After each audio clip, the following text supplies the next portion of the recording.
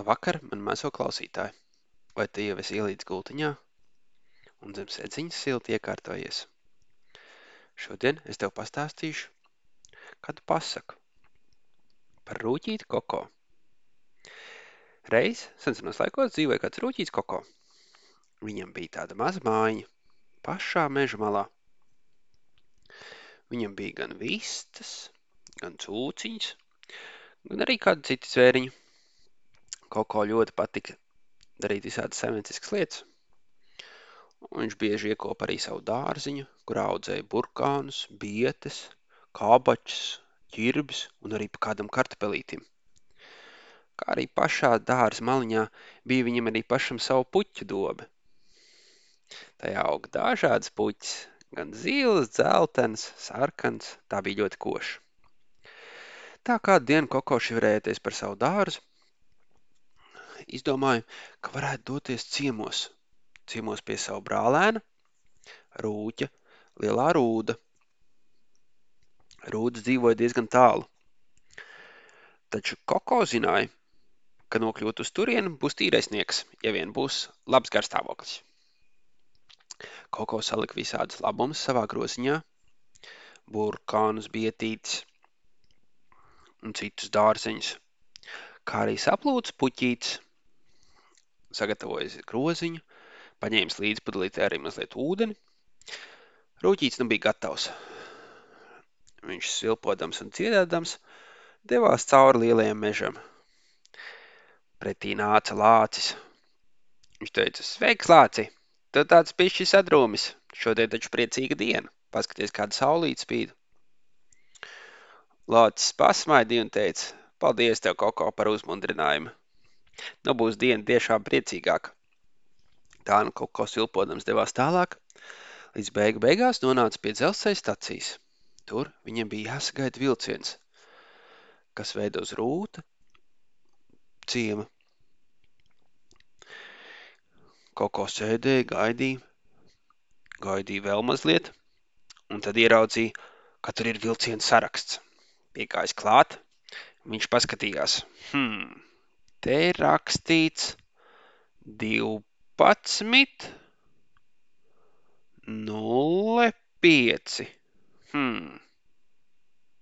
Tas laikam ir 12:12.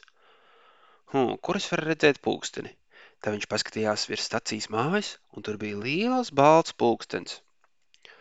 Lielais rādītājs ir mazliet pa kreisi. Bet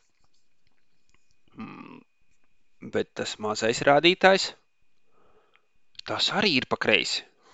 Diez cik varētu būt pulkstens, tā paskatīšos. 11. Tas ir tas mazais stundu rādītājs, un tas lielais, tas laikam ir minūšu rādītājs. 45. Nu skaidrs.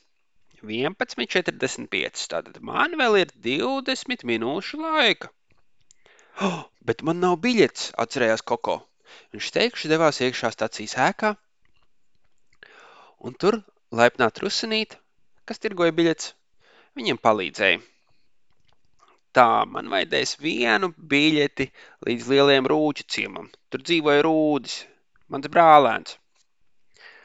Zaķenīte paskatījās. Tās būs 2 naudiņas. Rūķītis saskaitīja 2 monētiņas un nopirka biļeti. Tā nu viņš priecīgs devās atpakaļ uz staciju. Un rau, tur jau tālumā kūpēja dūmi. Tuvojās vilciens. Zīlā krāsā, ar priecīgu smaidu, tas izskatījās pēc Tomasa, kurš vilka savus vagonus, Annu un Klārbelu.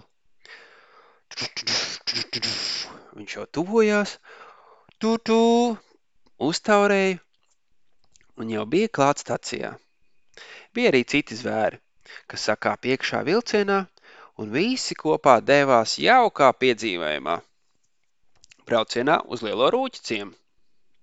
Tomas arī šodien bija dikti priecīgs.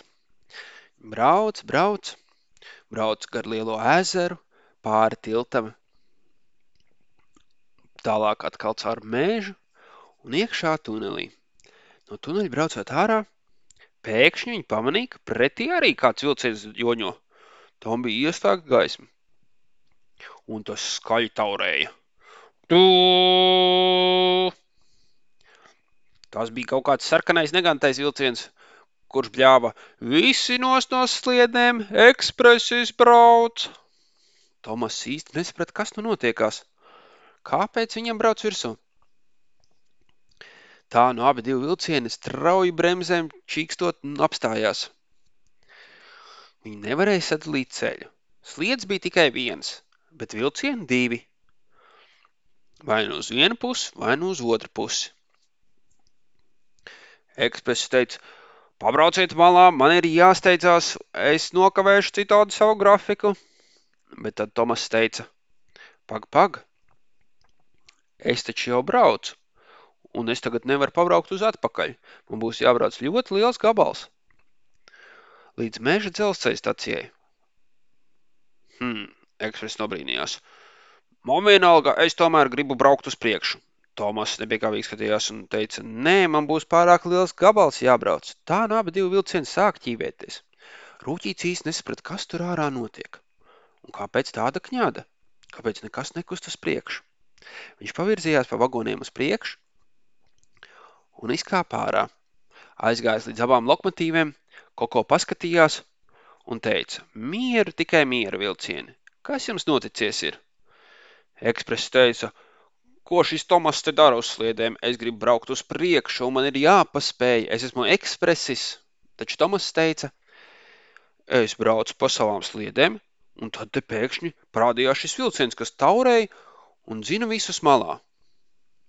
Es taču nevaru tagad griezties uz atpakaļ.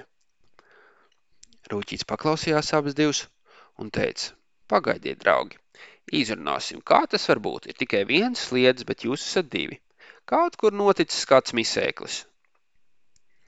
Ekspresis bija diezgan dusmīgs un teica: Nē, nekādi misēkļi nevar būt.